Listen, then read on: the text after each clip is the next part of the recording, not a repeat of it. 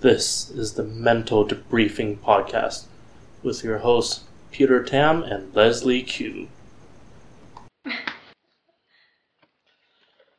Okay, welcome to another episode of the Mental Debriefing Podcast. With me, I have my co-host Leslie. Hi everyone. And we have a special guest, Eric. Hello. Okay, Eric. Eric, your last name is Pronounced Chung. okay. But what's the Spanish pronunciation? Oh, we say Cheung. Ooh. Exotic.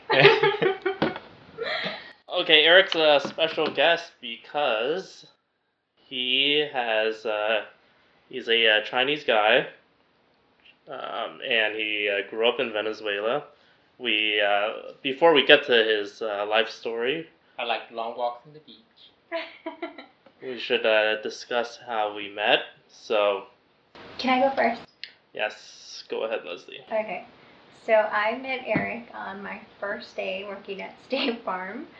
Actually, the first person that I met. Well, I think you came up to me. Yeah, you introduced yourself to me, and I remember you were really nice, and you offered to take me out to lunch. And so we went to lunch, and you were asking me like if I speak Spanish. I said yes, and I was really taken aback when you're like, "Oh, I speak Spanish too," and I was like, "Wait, you speak Spanish?" And you were telling me that you're from Venezuela and everything, so that was pretty cool. And we actually found out that we had a friend in common, which is Martha. So that was because you asked me. I went to Cal State Law. It was so weird how we like knew someone. Like it's such a small world. So that was how I first met Eric, and yeah, we've been friends ever since. I think we found out that we have somebody in common maybe days later. Okay. After. Yeah, I don't know how, but we ended up maybe after. after we became friends on Facebook. Yeah, most likely. Yeah. And then we saw, hey, wait, Yeah. you know this person, and yeah, so that was funny. Yeah. But I actually don't remember that first part of taking you out to lunch. Yes, I remember. What did we have? I don't remember what we had, but I remember we went out to lunch that first day, and then because you were the only one in the training team because everyone else on the training team was in Bakersfield at that time, so it was just you and I at that time, and then everyone came like a few days later because they were they were training in Bakersfield.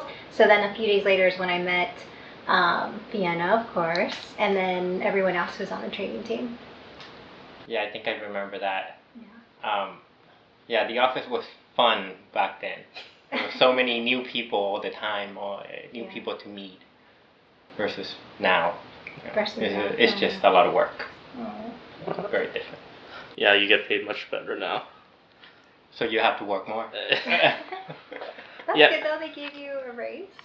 Well, we've been getting raises every year. So Oh, yes, that's right. yes. It's just alright. What Yeah, about you guys? yeah. So me and Eric were in the same processor training team together. He came in like 2 weeks after me. A lot of people confused the two of us because we looked the same. Because you guys are both. Well, at the time, because Eric was, he just got hired, so his hair length was at an appropriate length. So our hair was similar also, and all the coworkers, they would like, oh yeah, hey Eric, and then they were talking to me, or it was like, oh yeah, hey Peter, and then they were talking to Eric. It was really weird. Yeah, I don't remember how many times they had called me Peter in the office when we were in the same office. I think once Peter went to a different office, then that's when that stopped. But Well, by then Eric's hair had grown really long, so they could tell us apart. But then they were calling me girls' names, so that was funny too. It was just joking around. So it was a funny joke though. Okay, so Eric, as we've touched up on, he has a bit of an interesting background because he grew up in Venezuela and he's ethnically Chinese. So tell us your life story, Eric. Yeah, I mean, growing up in different country where diversity is not as it is here in the U.S. is very different. It was challenging for me at one point or another. If you have ever felt racism against you, I have felt it. That's. I mean, once you make friends and once they get to know you, then things are okay. But being the only Asian kid in the whole class, it's very different. Some people don't take it very well. How big was this town? It's big enough, but I mean, it's probably I wouldn't say it's too big. I knew most people in town, at least in my area. But we lived in the upper side or the higher status side, and that also didn't help. Being discriminated against in that way as well. Oh, I see. But once you get over that and you start knowing the people, I think now I miss it. I miss it a lot. I wish I could go back, but what do you obviously miss about Venezuela? As much as I hated part of my childhood, the majority of my childhood I loved it, and I think I miss the people the most, my friends and things like that, because I guess I also left in a hurry. In those situations, I left thinking that I was going to go back, so I never had closure. So how old were you during this whole time frame? Probably around. I lived there since I was 4 till I was 15, so quite a while. Where did you live before that? I was a little bit of time in Hong Kong and a little bit of time in the U.S. Oh, okay. So there was some time that I remember very little of that. So most of my childhood I remember in South America. Why did your family immigrate from Hong Kong to Venezuela? My dad, or my understanding is that my dad had just a leap of faith and thought he could make it somewhere else. And my dad had a few family and friends that had already gone to Venezuela. And now at this point he decided to also take that chance. And I guess it worked out. My parents and most of my family members are businessmen or business people in South America. So at that point, I was born in the U.S. when in one of those trips where my parent or my family decided to go to Hong Kong where I was supposed to be born, but then I guess I decided to come out early, and I was born in New York because of that. Oh, yeah. So so I was born in New York by accident, I guess. He's an anchor baby. Yeah. So at that point, I was actually supposed to go back to Hong Kong, but then once I was in Hong Kong, somehow they took me back to Venezuela, and I grew up there. What was your favorite foods in Venezuela? Oh man, so many. I mean, everyone know arepas, right? I guess maybe not.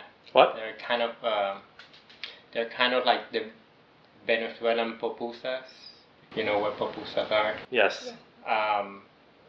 But it's a different version of it, I guess. You can kind of put anything in between it, but they're kind of look that way.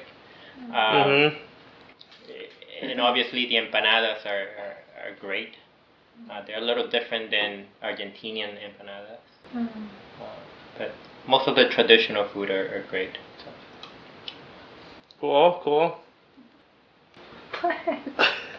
Okay, and so eventually you landed in Southern California, is that correct? Yes. Why did your family immigrate here? And you said that it was kind of in a hurry. Was there like a war going on or with political reasons? But this is actually the time when things were going bad. I mean, most people know it's pretty bad out there right now. And I guess my dad caught the very beginning of it and decided that this is the time for him to get out of there. What were the red but flags for for me, him?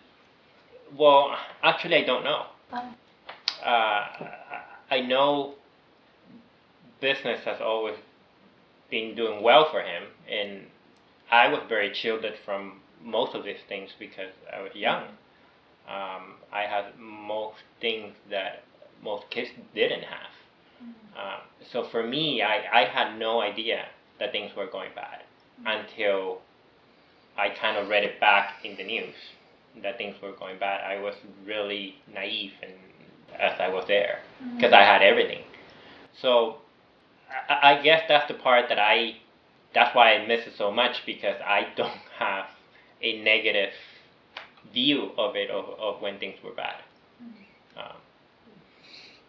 But I guess it actually, my dad, I guess, took the right decision and decided to come. So he foresaw what was coming and decided it was best for you and your family to. Correct. Okay. Now, did you live like in a house, or what was your living situation there? Oh. Or was it like in a tower, or? No, they have both kinds, but yeah, we Did you live in we a lived hut? in a well, not exactly a hut. We had a 5-bedroom hut. With 3 backyards. Yeah, so no, we lived in a regular house. Most houses in the area where we lived was very similar to American houses, because this is the area where Americans used to come to that country and work for the oil fields or the oil corporations. So a lot of these houses were built in that style for the American. Got it.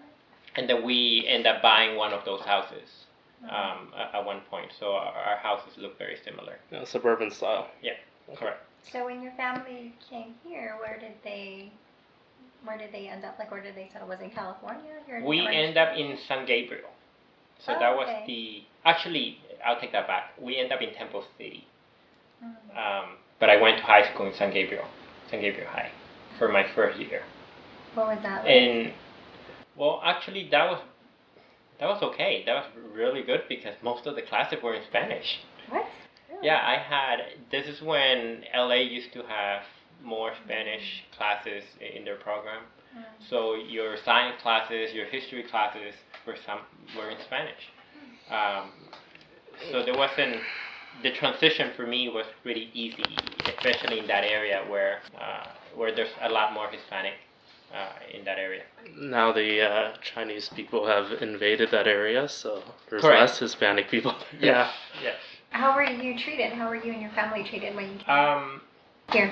You know, I have to say that if I remember correctly, I felt that people were a little less racist, actually. Yeah, it's the other way around. I thought it would be less welcoming. But I guess because of the diversity in the U.S., I actually felt more welcome than I thought I would. But then, you know, the whole time, my mind wasn't even here most of the time. I was always thinking that I was going to go back. Okay, so after your first year, what happened? After my first year in San Gabriel, my parents decided to buy a business in Orange County, actually by Disneyland. And my parents used to own a liquor store around that area. So that's when we decided to move to Orange County, and then that's when I changed schools to go to school here. So Cool. And then, did you have any intentions of eventually going back to Venezuela when you went to college, or you were just gonna hang out in California? No, I think once you get established here in the U.S., it's hard to go back. I think life could be a little too short for me to start over at this point. Even though I could, and everybody that wants to take that leap of faith and decide to start something new, they should. But for me, my own opinion is that I wouldn't. I don't think it's worth it unless things were going really bad for me here or going that way. But I don't see that happening. Well, I was listening now. I was like, I was talking about like 15 years ago. Oh, 15 years ago. Let's say you just graduated. You went to Valencia, right? Correct. Okay, yeah, we went to rival high schools also, in the same city. But yeah, so you just graduated Valencia. Did you have any intentions of going back to South America at that point, or were you just gonna continue No, on with here? I don't think so. At that point, I was just way too integrated into the American society at that point. I had made friends. I had, like, this is when your interest in girls starts. So there was no way to take off at this point. So no, the And I'm sure you were also really involved in the family business. Right? yeah, somewhat. You were mentioning that you used to work with your dad because he's had more than one business. He has had multiple businesses, Correct. right? Yeah. So yeah, we're pretty involved in that business as well. After that business, my dad sold that, and we bought a supermarket, and that was very involved. I mean, it was huge, so there was a lot of things to do. And with my parents, I guess limited language skills in English, they did require a lot of our help, me and my brother. Okay, and then how did you end up in your current place of employment? What made you decide to become an insurance industry professional? I guess this is when I was running out of money after taking a little bit of leap year and not working. And how old were you at this point? I had just graduated a year ago. Well, I guess not just graduated. A year ago, I graduated when I was 23. And I had decided to, take this leap year and travel around and do absolutely nothing. And this is when I decided, okay, I needed to find something stable and an office job. I guess I was trying to be a good Asian and work.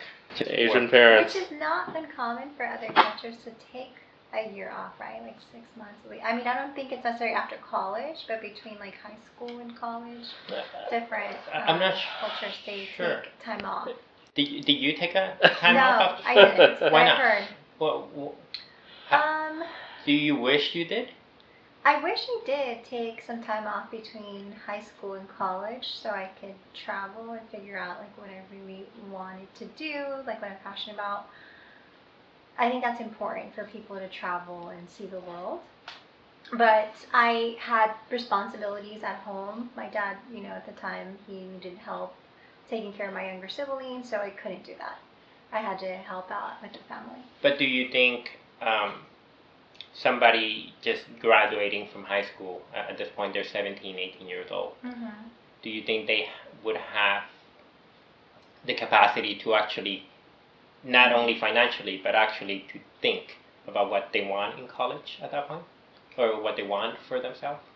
Well, you're still very, very young, but it exposes you to a lot of different experiences and different cultures, so you're a lot more worldly in that sense. I don't think that you're going to know exactly what you want to do, but I think it gives you a better idea of what you may want to do, rather than just going from high school straight into college and you're just taking classes that they tell you that you need to take, which a lot of times are a waste of time and you're wasting your money. So sure, you end up with a degree that you didn't really want to have, you end up having just because you do the society tells you exactly. that you have to have one. Right. Sure. Yeah, that's a lot of it is like you don't know what you don't know at that point, because your thinking is, well, at least for me personally, because I had a very structured childhood, so a lot of it's like school, and then everything's very grade driven, especially in Asian cultures. or the Asian American culture. So then you don't really think about, oh yeah, I want to. You don't think about the long-term consequences of your decision of what major you want to choose.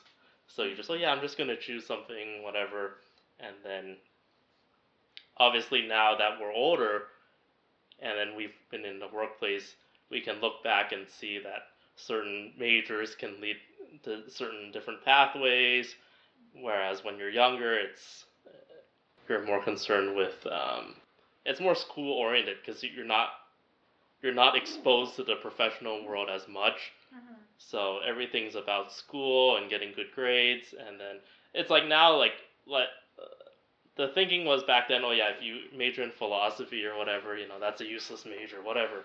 But then but then if philosophy, it actually helps you think of things in a different perspective, so maybe it's not a useless major.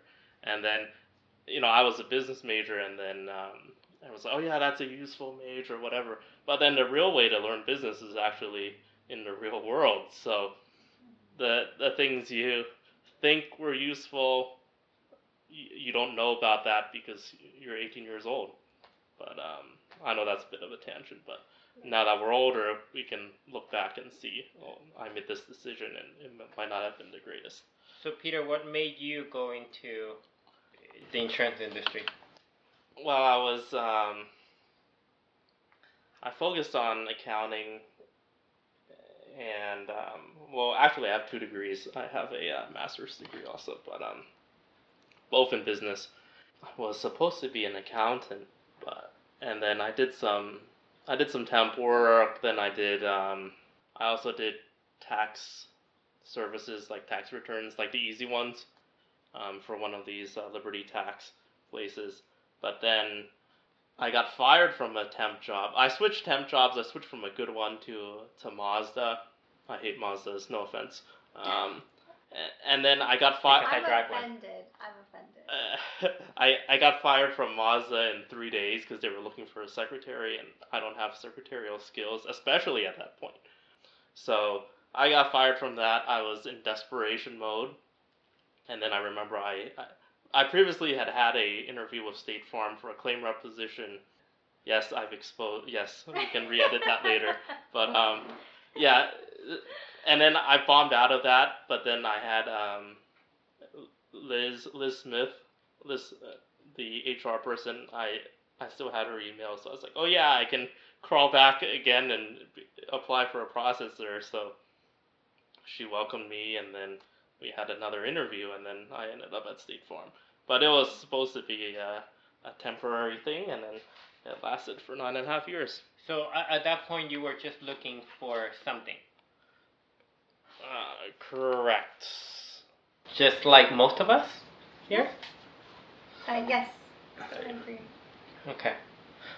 So yeah, no one really looks for to work for an insurance industry, and it's like, oh yeah, I'm going to be some kind of an insurance adjuster, or something like that. Unless you want to be an actuary, I think those are the only people who I actually wanted this job. But see, my opinion, the people that want to be an actuary or actuarial, is because of how much they pay. That profession pays really well, and I think it's the only thing that makes it attractive enough for people to jump in it.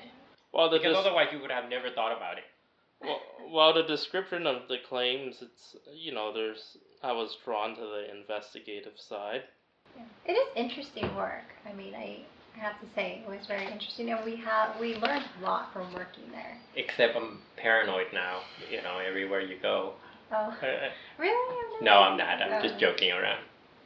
Okay. Yeah. I want to comment back that you said that certain cultures they take a year off, but I said that. Leslie said that.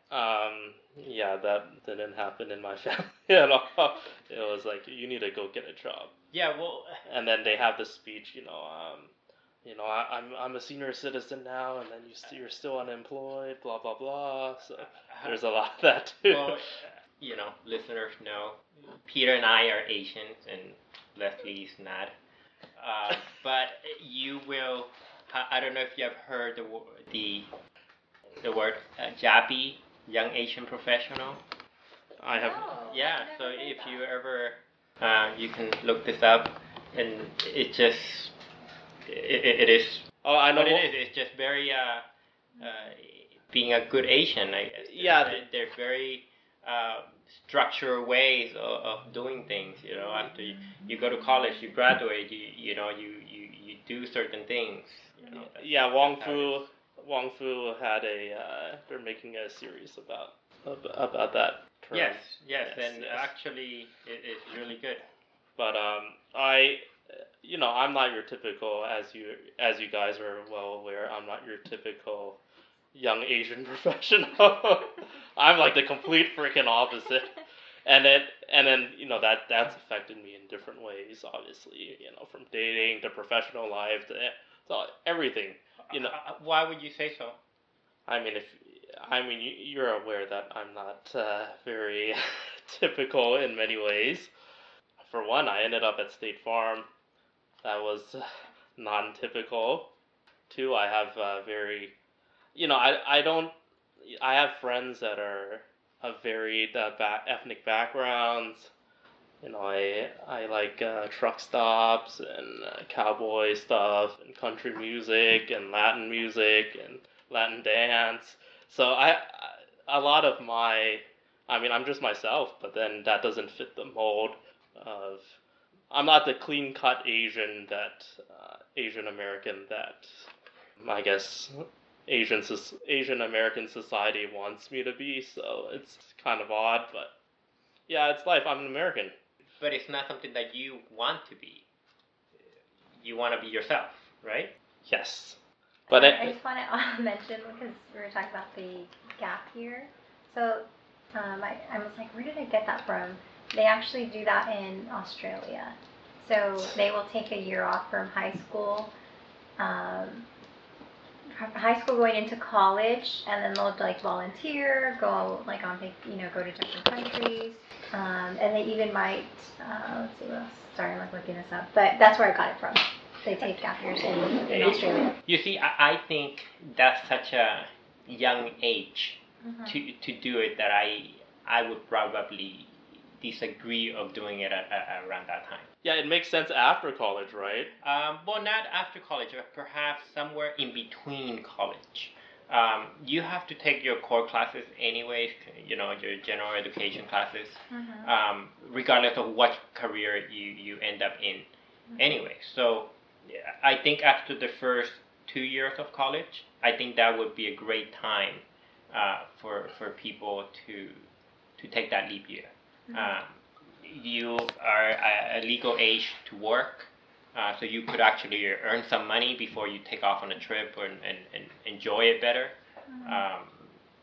So I think that, and your brain perhaps is a little more developed. You have known more people from college and different experiences, because when you go to college, you are no longer seeing just your friend from the neighborhood. You are now seeing friends from everywhere.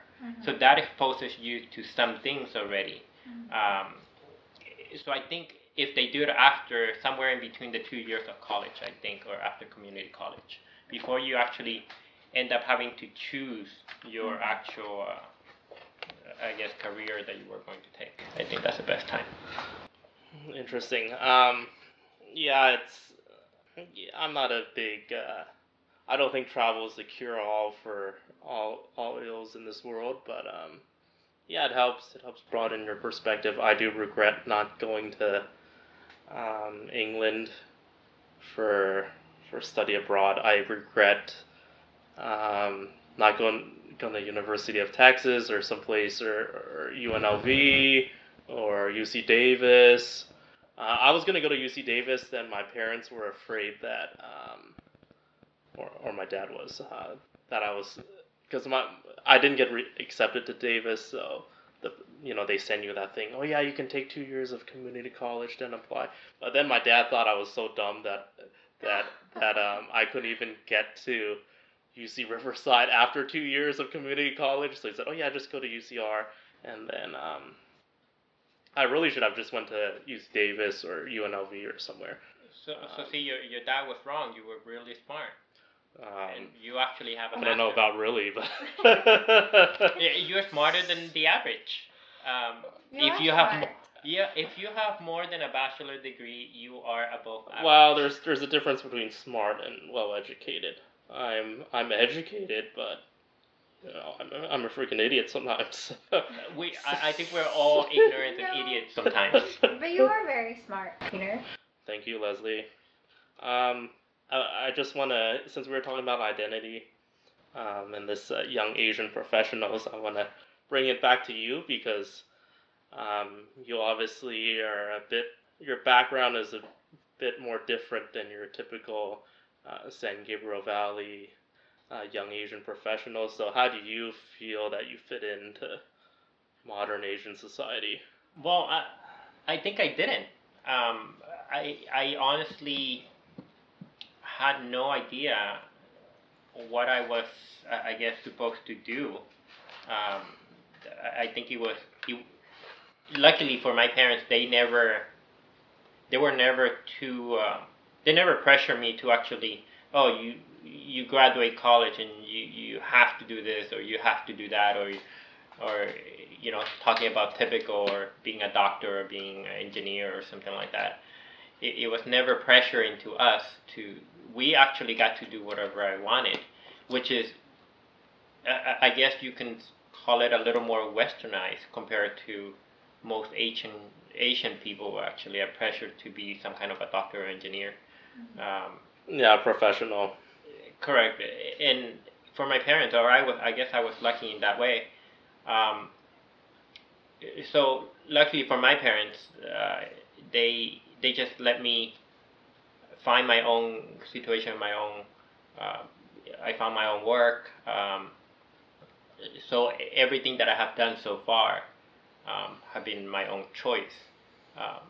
So I guess it was a little different than your upbringing. Yeah.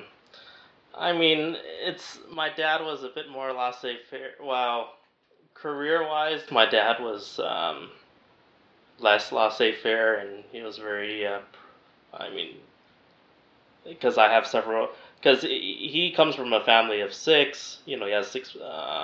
He's one of 6 siblings, and then so we get compared to our cousins a lot, and then it's always, we're on the short end of the stick. Because my dad's like the smart, he's like the smartest one out of those 6 and the most successful. But then his kids are like the opposite. So it's been kind of, I feel for my dad because he was the smartest one, and then his kids kind of went off and did not fulfill whatever Asian legacy or whatever Chinese legacy was supposed to occur. But in this life, you have to pave your own path, and you need to fulfill your own destiny, and it's less about what your parents want anymore, because we're obviously beyond that age now. So in the modern society and all these, I'm just myself. I don't like to talk about race a lot, and I feel the media talks about race way too much, because everybody's an individual at the end of the day, so everybody's different. So CNN and all these places, they like to talk about race every 5 minutes, and then they group these people, all white people, all Asian people, but actually every person's different, so you can't really generalize too much, even though, I do like to, I think a lot of people share a lot in common based on their backgrounds, but everyone still is an individual, and I like to be treated as one as well. Were you pressured by your parents to be some kind of other type of professional? No, they knew they knew my dad really wanted me to be an accountant, because I said, oh yeah, I'm focusing on accounting, and then my dad got really excited. He was like, oh yeah, Ernst & Young, Deloitte, blah blah blah, the Big Four. He wanted me to have one of those the audit jobs where you for 4 months a year, you basically work 15 hours a day. So he wanted that type of lifestyle for me, but I decided against that, and in my act of rebellion, I joined State Farm. So I don't know. but then when I decided to leave State Farm, it was more. Then he wanted me to stay at State Farm because it was stable, and then I'm going to a more entrepreneurial, more unstable route as a realtor. So I don't know. They had my father had a lot of. He wanted me to be a professional, and then I am a professional now, but it's in a very unstable career. So whatever. But you are proud of those achievements, right? At the end of the day, you can't regret your past because, you know, one wrong turn, yeah, and then you might not be alive. So would you call who knows? this change of career a wrong turn?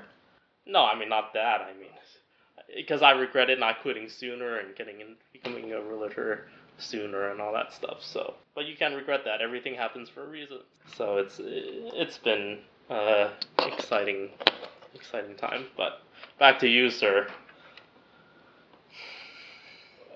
What about me?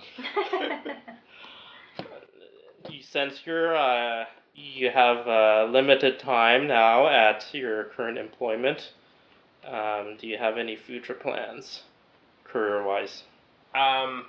No, I don't. This is, I guess, a different leap of faith. Maybe you could take your gap year now. Yes. So another one. So, and yes, I actually do plan on taking some time off after this. So I've been preparing for that, I guess. But no, I don't have any career plans. At this age, I think this is the time where I want to do something completely different than what I've been doing for the last 10 years. I learned a lot, not only doing the work, but I also, met more people and things like that. So I have no idea. I really do not know what's out there for me yet. I think I'm pretty sure I'll end up in a similar job where I'm in some kind of a 9 to 5. Not necessarily because I want to, but I do enjoy the stability. And unfortunately, it seems like those are the jobs out there. Although I do not agree.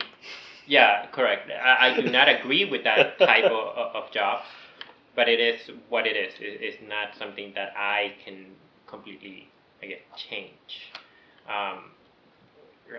I think even a jobs that you might love doing are still some kind of a 9 to 5. It might not be 9 to 5. It could be. Yeah, it might be worse. Yes. Yeah, it could be worse. Does that have to do with you experiencing like instability with your family's businesses that they have? I'm just wondering like where that comes from, because you're saying that you want like a stable 9 to 5 job, which makes sense. I think most people do. So I'm wondering like why that's so important to you. And I'm thinking, well, your parents were entrepreneurs, so maybe seeing the fluctuations in their businesses is something that you don't want to have to go through. You're right. There might be something there that is influencing me to choose that path. But I think it's more of how the U.S. is structured. As why everything is a monthly payment. Everything is a way of everything is so well structured that you have to also structure yourself in one way or another in order for you to continue. I have no structure right now. Well, unfortunately, paying the mortgage, you gotta do it every month. That's 100% correct. Yeah, so it's just, and the only way to do it and to gain that stability or that peace of mind that I can think of, either you make a lot of money, or you just have to have some kind of a stable job to continue on. Yeah. But I hope I'll find what I want to do, because after even going to college, 10 years in a career, knowing what's out there, I still don't know what I want to do. I think that's also very admirable of people to, do something that they're not necessarily passionate about, but they want the stability. Like, for example, my dad, he's very hardworking. He's been working for the same company for almost 30 years. And he enjoys what he does, but I'm sure it's not something that he is necessarily passionate about, but he has to take care of his family and he has to pay the bills. So he's been doing that job for a long time. And that's a very admirable quality. But see, I don't dislike my job. I don't hate it. Mm-hmm. I don't necessarily like it either. Yeah. But I do like what is being provided to me Mm-hmm. because of it.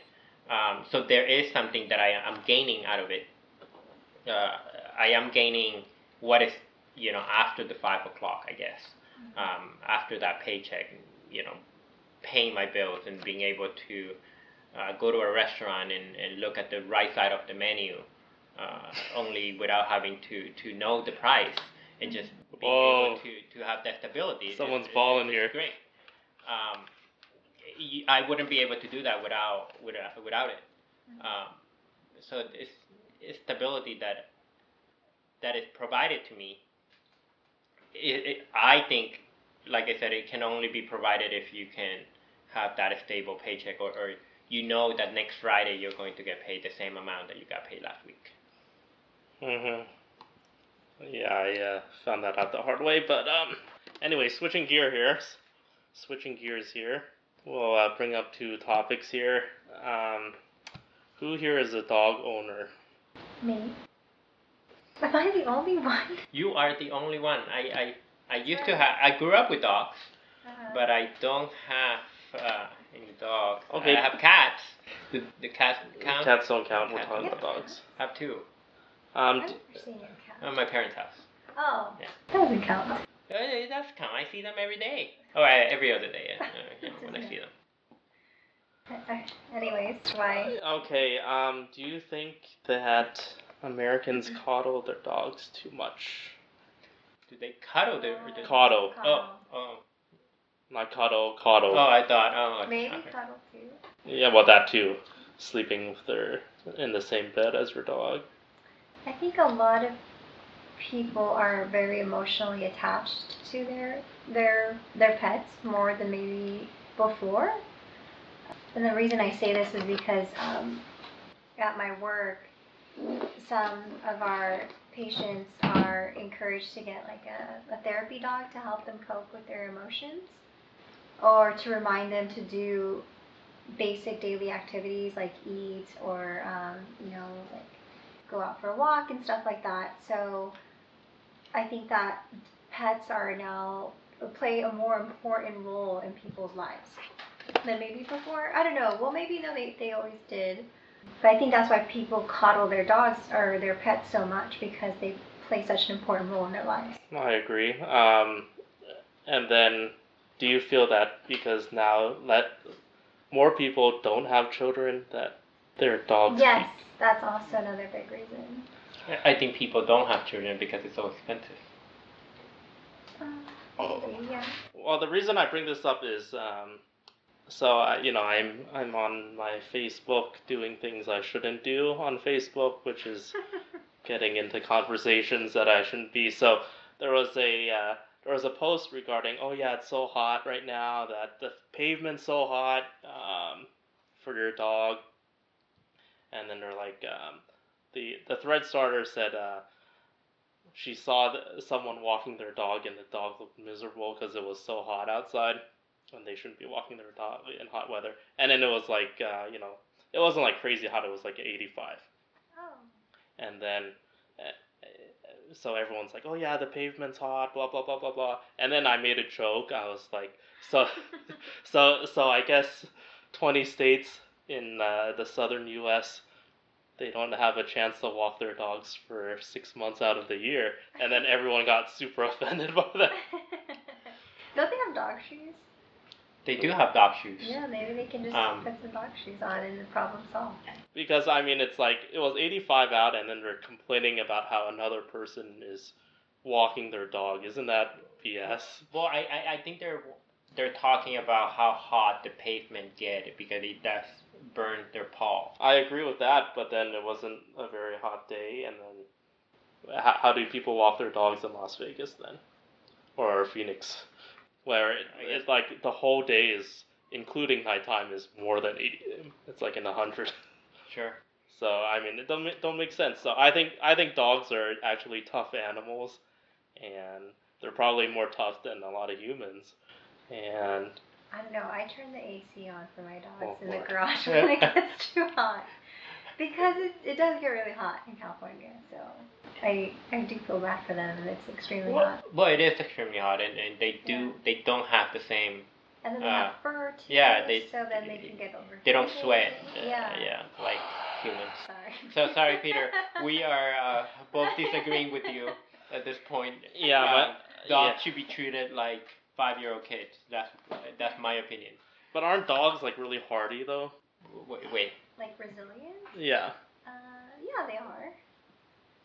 But it doesn't mean that you can treat them. You know, they can't talk. They do what you ask them to do. I may have to edit this portion out because it's becoming very unpopular. This topic of dogs. No, leave it in. So I'm gonna. But maybe we should explore the topic of why people are not. Or you're saying that people are okay, not... you can edit this part. I mean, this podcast is turning kind of like a radio show situation, kind of like Howard Stern or something like that, which is fine. I mean, where you have we're these still recording, discussion sir. Up and down. Yeah, So onward to our question of the week. Oh yeah. Someone has written me our first fan email. Really? Leslie. I didn't write it. No, I'm telling you that we have our first fan email. Okay, sorry. So, a fan of Leslie or a fan of yours? A fan of the podcast? A fan of this podcast. Oh, okay. Oh, who wrote it? Anonymous. Okay. What did they write? Okay, so apparently she had a debate with a guy about because we live in a quote-unquote equal society. Mm-hmm.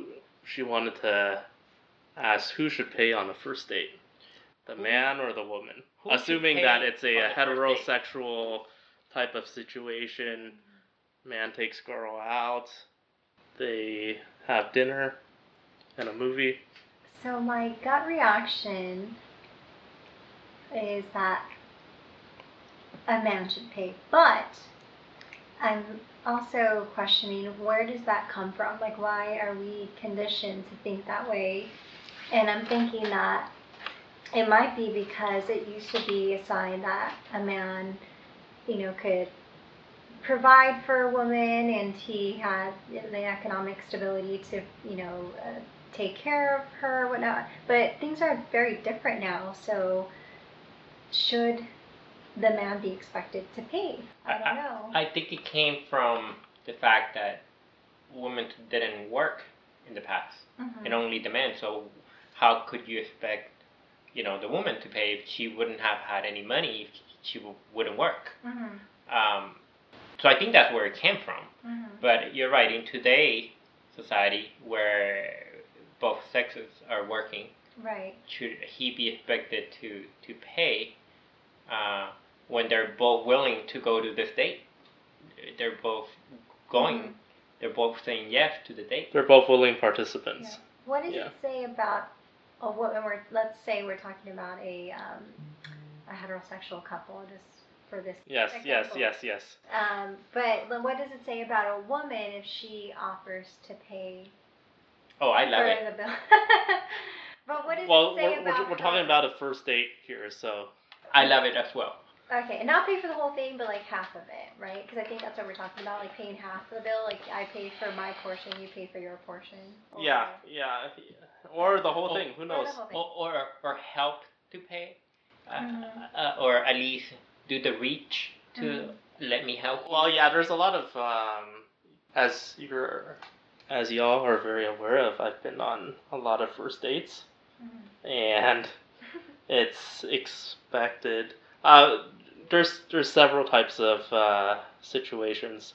there's one where the girl really does want to pay because she was late or whatever, and then she wants to make it up. Oh yeah, I'll pay for this. Then that's the only time that I allow myself to let her pay, because there's a lot of times where they it's like a test or like, oh yeah, they pretend to reach into their purse but then at the end you have to pay for it anyways because they're just pretending. Do you appreciate though that they offered to pay? Does that mean anything? It doesn't mean anything to me.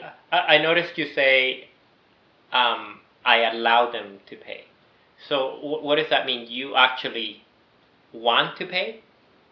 Or do you do it because you want to, or because you do it because society tells you that the man should pay? Well, we can discuss semantics here, but I've had a I wouldn't say early on, but I've had a few dates, and these were like second, third dates where. So there's this place in Ontario that it's a pool hall, and then we played pool or whatever, and then he's like, oh yeah, whoever wins, pays for dinner, and it's like, oh yeah, okay, cool, whatever. So then I beat her in pool, and then we go to dinner at a Sabu Sabu place, and then at the end the bill comes, and then there's the whole. I think she was expecting to pretend that, she was expecting me to pay at the end. So she reaches into her purse and gets her little wallet out and pays. And then I just sit there, and then she ended up paying for it. And then there was no further dates after that because I didn't pay. How do you know that it was because of just that? It was because of just that. She paid for all of it? Yes, pay for half? Because the pool game. Oh, that's right. I'm sorry. Yes. So from then on, I was like, I don't want to take any more chances, even if I don't like the girl or whatever.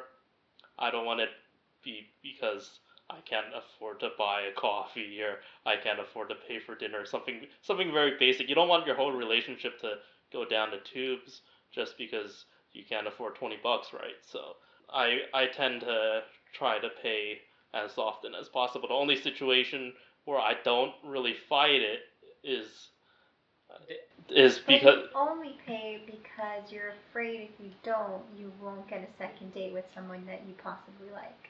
I mean, those are the rules, so what can you do about it? Well, I'm not sure if these are the rules. Actually, that we're talking about this topic, I actually was reading about an experiment that they were doing. I forgot what university was this, but they were showing photos of men to a bunch of women, and they would actually grade these people on how attractive they were based on the profession that they had. Mm-hmm. And these pictures had a profession that are, such as bartending or something like that. And then they would change the profession using the same photo to doctor or oncologist or something like that. And it was showing that just by changing their profession, it showed that the woman rated these men more attractive just because of the different profession. And they related this back to science, to how women would actually want a man that is able to take care of himself, take care of her, financially in a way. But also, I think not only take care of her, but their future family. Correct. Because sometimes what happens is, and this is a traditional, family, like the woman stays home traditionally and takes care of the children. So traditionally, women were looking for, or maybe still looking for, a man who can provide and take care of their family. But that's not necessarily the case anymore now. Right. It's both the mother and the father are working because they need a dual income to take care of the family. So they concluded it to stability, that the women were actually looking for stability, not necessarily that they were hungry for money or anything like that, but it actually showed a stability to her. And I think that's where paying on the first date makes a little bit of sense, because it actually shows her that, oh, okay, he's able. Right. It's not necessary, but Not I think that it's necessary, but the fact that he's able to makes him more attractive. I think so. What did they do the opposite? Like where they showed pictures of women to males? They didn't. Oh, I'm curious. Well, how that would. there was one talking about the woman's figure or breast size or something. Yeah, men are more visual, and visually. and that did give more attractiveness to. But and they related it back, not necessarily that has to do with sexual, but it had to do with reproduction. The man relates that with the fact that she's able to reproduce in a way, but it's all psychologically and biologically embedded, not necessarily that they had a sexual arousal or something like that because of it. So it's not necessarily like their intention of it. So what you're saying is men are attracted to women with wider hips. Yes. And now we know that it doesn't necessarily mean that they can produce or not reproduce. So just the same way that we're talking about, paying on the first date, it doesn't necessarily mean that he's not able to. So are you saying it's like a primitive instinct? I think that so. We're evolutionary. Yeah, evolutionary. I believe so. Okay. Makes sense. Did we answer the question though, as far as? Yes. Who should pay Leslie? Why is it me? So we're going ladies first, I guess. So if somebody takes you out on a first date, who do you expect him to pay? Well, yeah. Sorry. Carry on.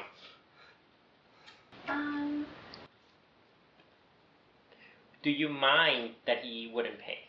I know you haven't been in a dating pool for a long time. I would mind if he didn't pay at all. I wouldn't mind going half and half. Like if this is a first date with someone, I pay half, he pays half. Like that wouldn't bother me. But I would have a problem paying for the whole thing by myself because I'm not gonna pay for your meal. For your meal as well.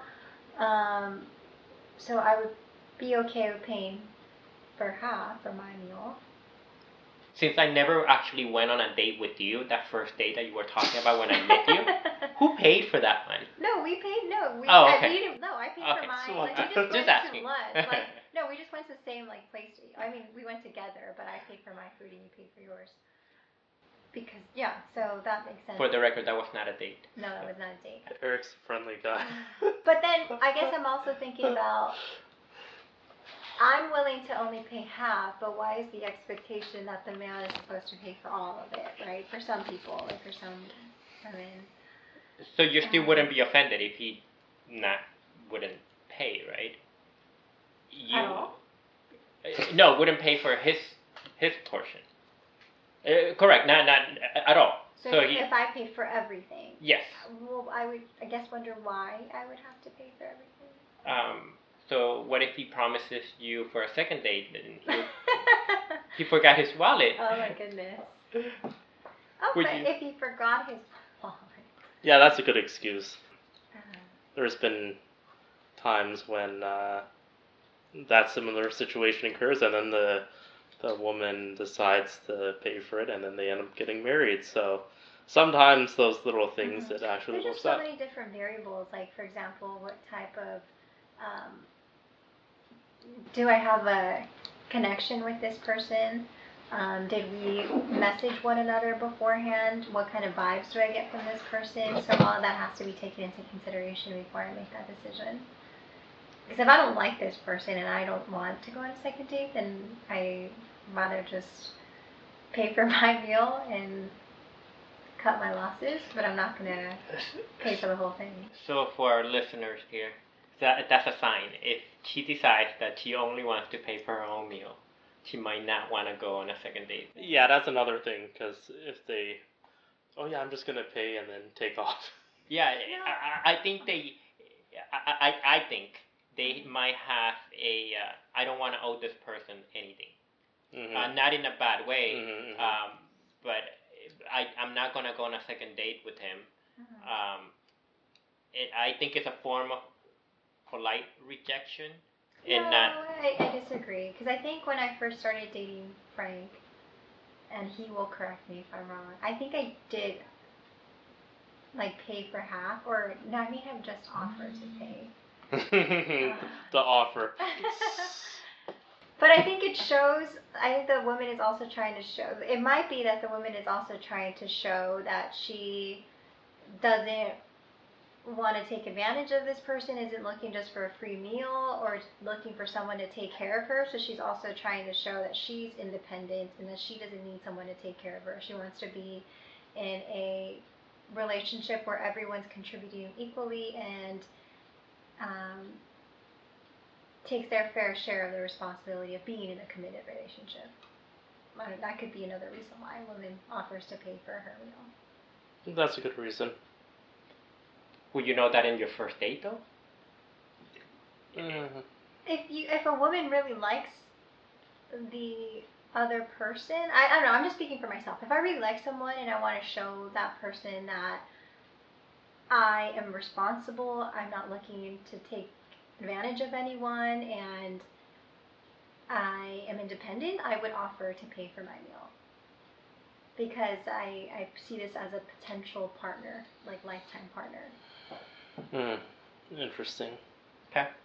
What about you, Peter? Well, I've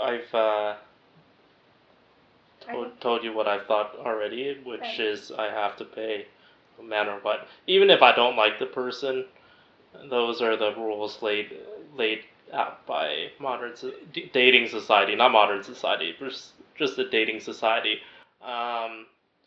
Yeah, I'm a nice guy, and I'm taking part of their time also. So even if there's no second date, I'm just gonna go pay for it.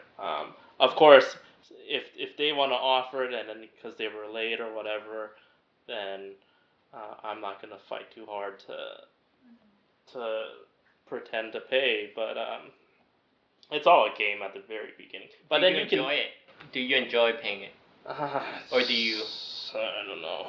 Eric, do you think it's very telling if someone you're, well, obviously not anymore, but if you were dating, if someone offers to pay versus someone who doesn't offer to pay, like, does that say anything about that person? Yes, just I think just the same way that you kind of described it. I think when somebody offers to pay, at least that's the offer, it gives me a sign that that they might not be here just for a free meal. That they are willing to contribute. That we both enjoyed our time together. Enjoyed the meal, or if we went to the movies or something like that. And especially in that situation, usually on a date, you have some activity and then you have dinner.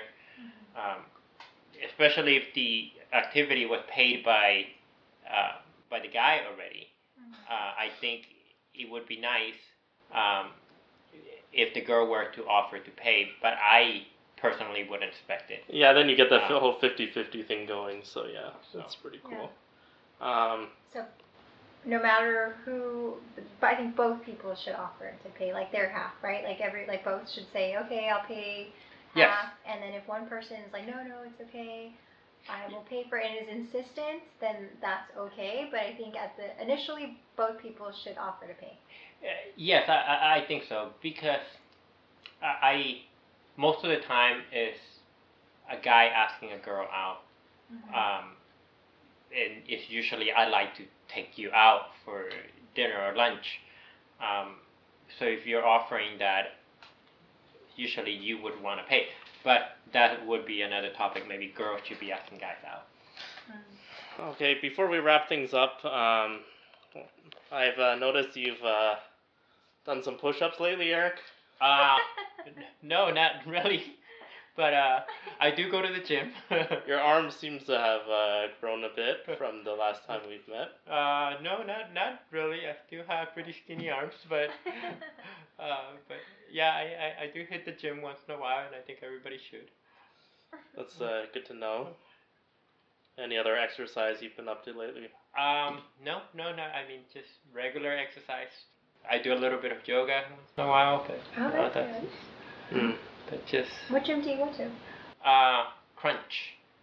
Don't stop me. Don't stop me. Cool. Alrighty, so thank you everyone for listening this week. And do you have any final thoughts, Eric? This was fun. I do it again. Let me know next time. Okay, and again. Leslie, what book are we reading again? We are reading Why We Sleep by Matthew Walker. So if anyone wants to join us in reading that book, we'll be covering it maybe next week or maybe 2 weeks from now. Maybe 2 weeks from now. We might have a July 4th holiday. But anyways, thank you, Eric, for joining us, and we will talk again at a later date. Adios.